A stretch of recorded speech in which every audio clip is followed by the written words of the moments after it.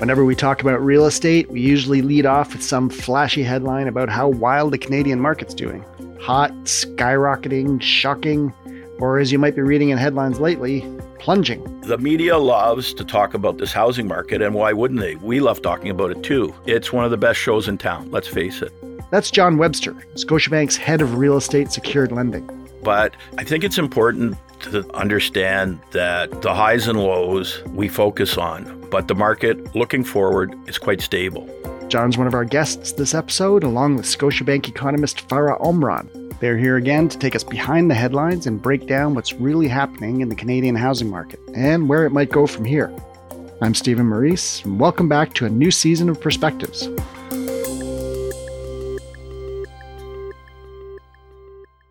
Farah, John, welcome back. It's always great to have you guys on the show. Thank you. Always great to be here, Stephen. So we have lots to talk about, but I wanted to ask you one question first. You guys spend most of your professional time thinking about real estate and the housing market. Are you like everybody else where you're looking at the what they sold for stories in the newspapers? Are you as obsessed about real estate outside of your professional lives, or do you prefer to forget about it once you get off the clock? Well, I mean, whenever my friends see me for the weekend, they ask me, what do I think is going to happen? And I say, I'm sorry, I don't know anything about housing on the weekend. So I think that answers my preferences. How about you, John? Are you a real estate obsessive? I would say yes. I mean, it's part of my daily ritual. I look at listings every day. I'm not too proud to admit it. Okay, we can get into the details shortly, but last time we were talking, which was way back in March, super hot market. Of course, that was just as interest rates started to rise. And now, some 6 months later, not exactly the same situation as it was back then. So very briefly, can you just catch us up on what happened? Maybe you, Farah? The last 6 months saw the housing market slow down from the unsustainable pace that we saw during the pandemic. So we saw sales fall in response to a bunch of factors, including higher interest rates and worsening economic conditions, such as the fall in stock market and the worsening sentiments. However, with the decline in sales and the fall in prices that we've seen, prices are still above their pre-pandemic levels. How about you, John? Was it a hair-raising summer watching the ups and downs of the market? Well, I think we were expecting the increases in interest rates. So we've been calling for that. Certainly Farah's department has. And so, we're at 3.25 right now with the BOC rate, and that's exactly where we thought we would be. So I knew what the impact of rising interest rates would do. And let's all remember that we still have the qualifying rate. So it's more severe than you would expect. Right. It's not just the increase in the absolute rate, but you're qualifying at 2 points above the contract rate. So it's been, on the 5-year term in particular, very challenging because you're qualifying people at over 7% as their rate to underwrite. And that's made for a whole group of potential purchasers that either they had to step back from the market or they had to pay less or come up with a greater down payment. So we knew that was going to be challenging. We've fallen off about 30% year over year in terms of mortgage origination. So that's a very big material move. And as Farah mentioned, there has been some adjustment to the housing prices, and that obviously varies. The regions where they saw the steepest increases are having the steepest declines. The ones that were a little more moderate are in that range that we expected. But it has been a bit of a roller coaster in terms of purchasers who had been competing in very heated contests now have a little bit more breathing room, a little bit better balanced market. Sellers are all upset that they may have missed the high water mark in terms of pricing. And so that dynamic continues. But I think that the demand will be very strong as we move in, particularly into the back half of 23. Okay, let's get into the details here a bit.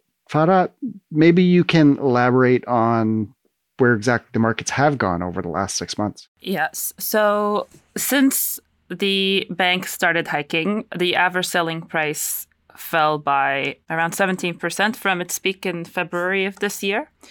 But that still leaves it over 20% above its pre-pandemic levels. Right.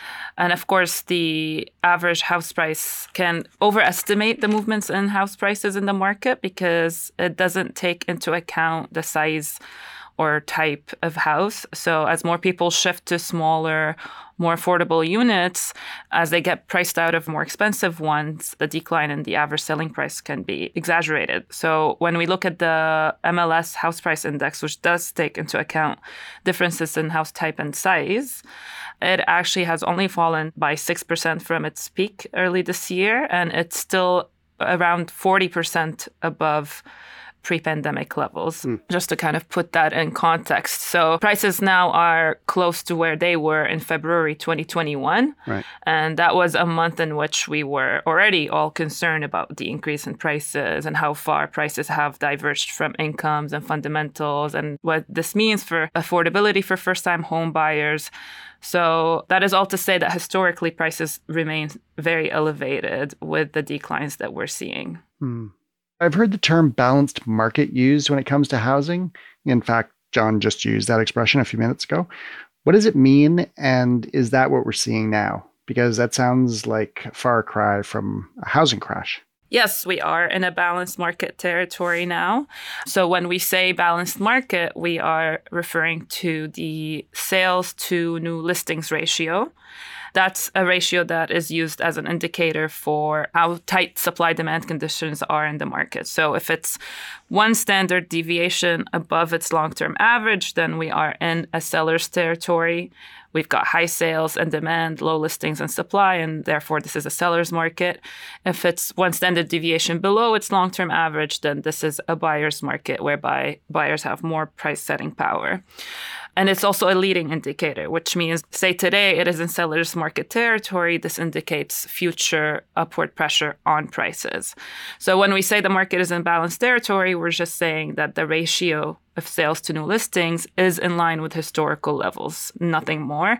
And that's definitely not a bad thing and most definitely doesn't equate to a crash to have the housing market in a more balanced territory. And that's not across the board. We still have some cities in seller's market. We still have some cities in balanced, right. And we still have some cities in buyer's market. Yeah, I'm not sure how reliable a measure sellers versus buyers, but we speak to it that way. I think Farah's pointed out it's a bit of a rough measure. I think that we have to put this into perspective. The pandemic boom in housing is over. We're not in an ultra low interest rate environment. In fact, it's the contrast now.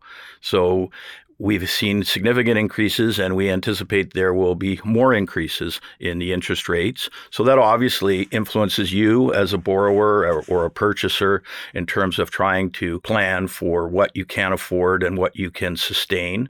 And also, that's a reflection of the economy. But remember, in the pandemic, we had a number of things going on.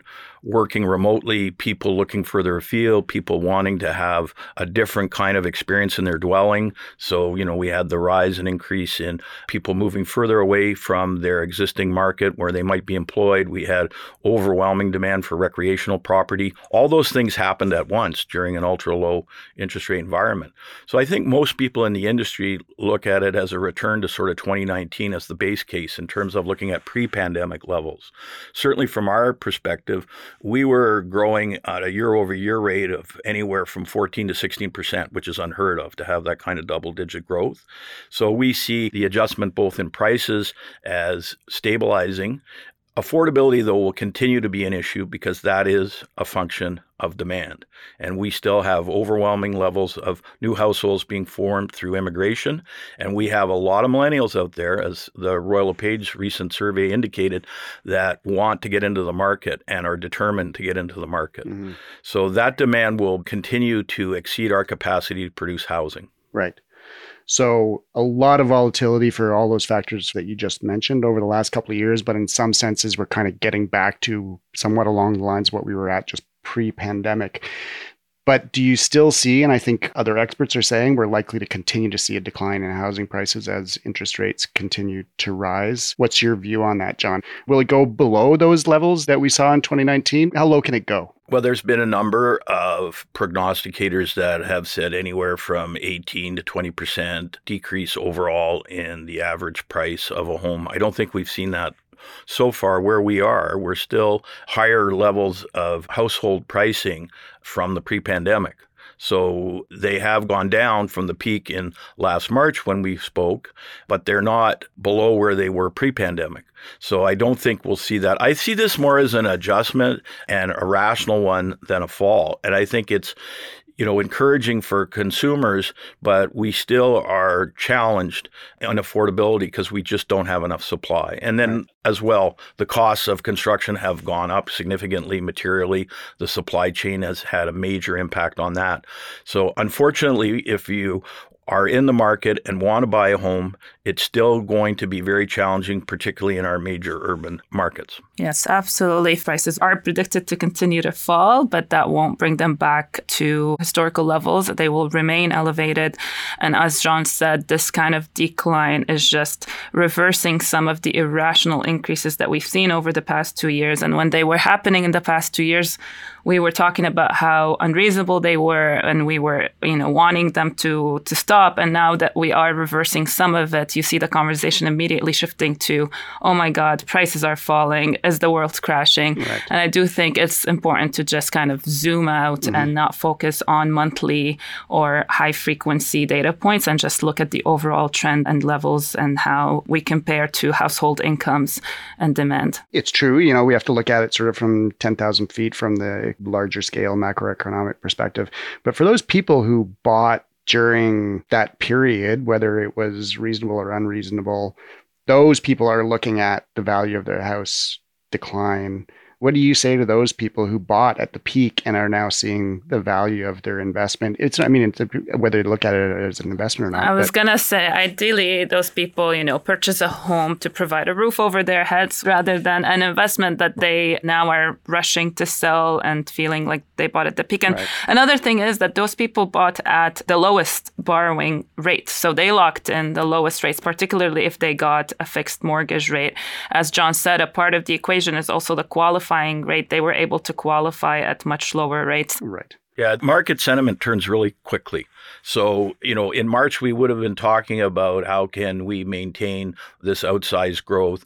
Bank analysts are obsessed with the housing market because the mortgage portfolio is such a large share of the balance sheet of any of the banks, right? So they are always moving very quickly to see what the trends are.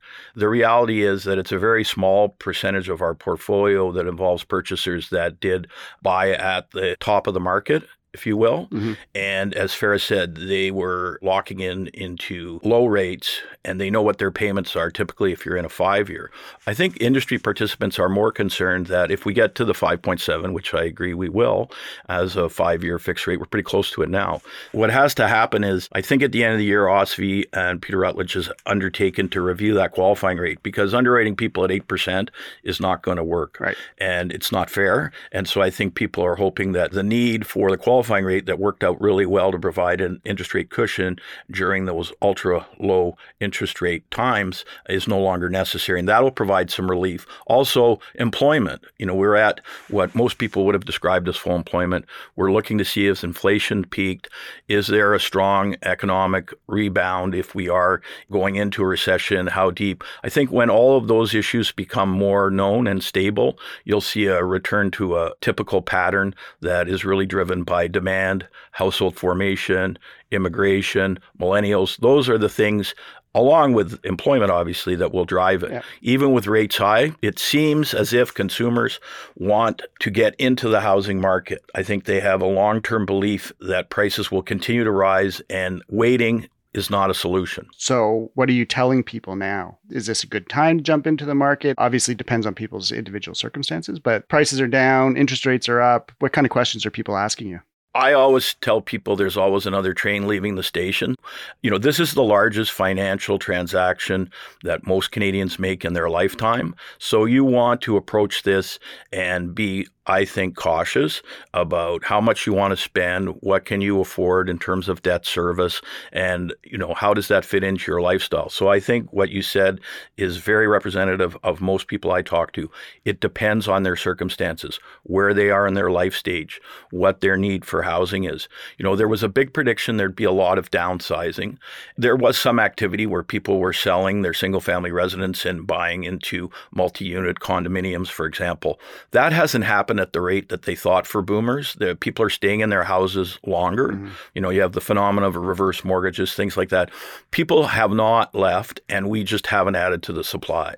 And I know lots of young people that talk to me on a regular basis about getting into the market. Their concern is not about the price point, is how do I manage it? How do I develop a financial plan that will sustain me? Because affordability is a real issue, I would say, for the majority of people that I talk to that are contemplating buying their home, particularly their first home. Right. I want to come back to the demand side of things, and I'll come back to you in a moment, Farah. But I have to ask the question, because I'm sure people are asking you, fixed or variable? People do ask that question. It's the obvious question. And it's really a function of the delta between the variable current rate and the fixed rate. And what happened as rates were rising, the variable was still so overwhelmingly attractive, more than a percentage point cheaper. So I think that it depends on your circumstances. That's why you need to get advice, talk to a home financing advisor. You got to look at what can you afford, the certainty about the payment amount. Do you want to gamble on variable going up or down? That's a risk factor. If you're going into your first time home, you've got to be concerned with your debt service, but people always forget about ongoing maintenance issues, furnaces that go, roofs that leak. Those are all the things that I talk to people about. Have a more holistic financial plan. How long do you want to pay off your mortgage? Canadians are obsessed with reducing their 25-year or 30-year amortization down to something like 10 or 15. They're very responsible about paying down household debt. The majority of homeowners don't have a mortgage. The media loves to talk about this housing market, and why wouldn't they? We love talking about it too. It's one of the best shows in town, let's face it. Yep. But it's not without its risks or consequences. And as I said, you're making a major financial decision for you and your family, and it's an emotional decision. It's not just about the interest rate. I want to come back to you, Farah, to talk about the demand side of things. Prices have gone down. It's a bit more of a buyer's market than it is a seller's market as a result. But there are a bunch of factors, and you both mentioned them in passing, a bunch of factors that are going to contribute to demand being steady, that there's going to be continued demand in Canada. Can you talk a little bit about what those factors are that are going to continue to drive demand even as prices are coming down? Yes, well, we talk about a reduction in sales, but we still have large volumes of sales happening every month that we're discussing the decline, the reversal. We still have a good chunk of people participating in the market because they need a home, and that will never change. People will either be buying or renting, and the units that are rented are bought by somebody else. So the demand will always be there. In terms of moving forward, when prices fall, you've got affordability improving. Home prices, as they decline, become more affordable. Now, of course, that is partly offset by the increase in borrowing rates, but on net, the increased affordability from the decline in houses for some buyers, where that net effect is increased affordability, we're going to see an increased demand from there. Investors initially are quick to drop out of the market when rates increase because they have higher debt servicing ratios and their demand is more sensitive to profitability and business costs. So we might see some of those come back to the market as they get used to the current state of affairs and to kind of respond to heightened rental demand as, people who shifted from the ownership market go into the rental market. Some investors would want to respond to that market signal and prop up demand. And of course, we've got immigration, and that's a big part of it because we've got a federal government that announced higher targets of immigration for this year and next. But the reason why it's important this year relative to last year is we met our immigration target last year. It was lower than this year's, but it wasn't zero and we still met it. But the way that we met it is by mostly accelerating the status of people who were already landed in Canada, and we made these temporary residents permanent residents, and we met the target. So it didn't really translate to an increase in population. But when we look at the share of the PR admissions this year that are not from people who were already in Canada, but are from people actually coming to the country, we're seeing that share increase this year, and we're seeing a shift to actually bringing more people in. So these new higher immigration targets this year and next and the one following will actually translate to more population growth, more demand. Okay. Well, just to pick up on a couple of things that Farah said, I think they're important to point out. There were a number of comments made about the impact of investors in housing and that they were also sucking up the necessary supply. And so regulators and commentators were concerned about the number of investors because, as Farah mentioned, the ultra-low interest rates made it very possible to buy investment properties. So if you are concerned about that being a real issue, that is going away because the negative carry with these high rates doesn't inspire investors. And also, as you mentioned, the psychology around maybe I should wait and it's going to be a lower price. So that factors into it as well. So that's an important distinction to draw because investors, as well as foreign purchasers, have been viewed a little bit as the boogeyman on soaking up the supply. Mm-hmm.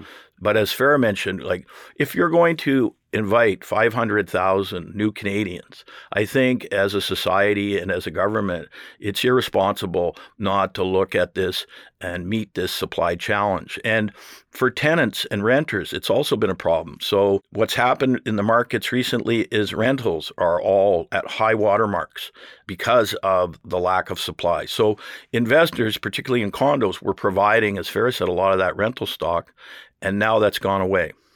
So there are challenges. There has been some movement at all levels of government. I just don't think it's enough. It's not dramatic enough. It can't be fast enough. We can't build enough to keep up with the demand. Okay, I think we're about ready to wrap it up. I just want to get one more final thought from each of you. What would you say to someone who's looking to get into the market or someone who's looking at moving or selling or buying? What should they be thinking about over the course of the next 6 months to a year? Farah? Yes, well, overall for the market, I will just say that to make sure that one is zooming out, not focusing on short-term headlines and remembering that the market is just recalibrating and correcting, which has been a reasonably orderly and welcome process. And it is not a signal of a distressed labor market. It might seem alarming right now, given the speed of the slowdown and how much media is focusing on it. The speed is related to many factors that I won't get into right now. But once those kind of settle in, we can expect a more comfortable pace of adjustment. In fact, July's decline was the fifth monthly one in a row, but the declines have been getting smaller each month. And in the longer term, as we said, fundamentals, including the acceleration of migration and the challenges to increasing supply, will kind of put a floor on the adjustment. John? I think it's important to understand that the highs and lows we focus on, but the market looking forward is quite stable. So we'll get through this little blip of the balance of 22, and I think that you'll see real estate is a long cycle, even in residential real estate. You've got to think about it because as in the United States, where they actually sign long-term contracts, here, you're signing up, Stephen, on a mortgage that's typically going to amortize over 25 years for you to completely pay back the principal and interest. So you got to play the long game. And as Farah said, you're buying a home. You're buying a home for yourself, for your loved one, for your children, for your extended family. And we all know what is involved in that in terms of we all have disappointments with where we live and a number of the features, and people focus on kitchens and bathrooms and the typical stuff. But I don't know anybody that doesn't look out, whether it's landscaping or improvements that they'd like to make, that doesn't say housing is really important to me because it's not just about my livelihood. It's where I live and how I unwind, and I want a pleasant space, right? So that's a decision that isn't about picking a point in time and saying, are interest rates at the right moment? Right. Is pricing at the right moment? You're looking and taking a more long-term view. And if you've taken a long-term view, I think you're better off to make the decision to be a homeowner if it's possible. If you can come up with a down payment, I advise people that looking back from 20 years later, you'll be pleased with the decision you make. I don't meet many people who say to me, I really regret stretching to buy that first one or the second residence. In fact, they say it's given me comfort in my own personal net worth. It's given me some security for my retirement or the golden years that approach you, Stephen. You want to know that you've built equity in your home.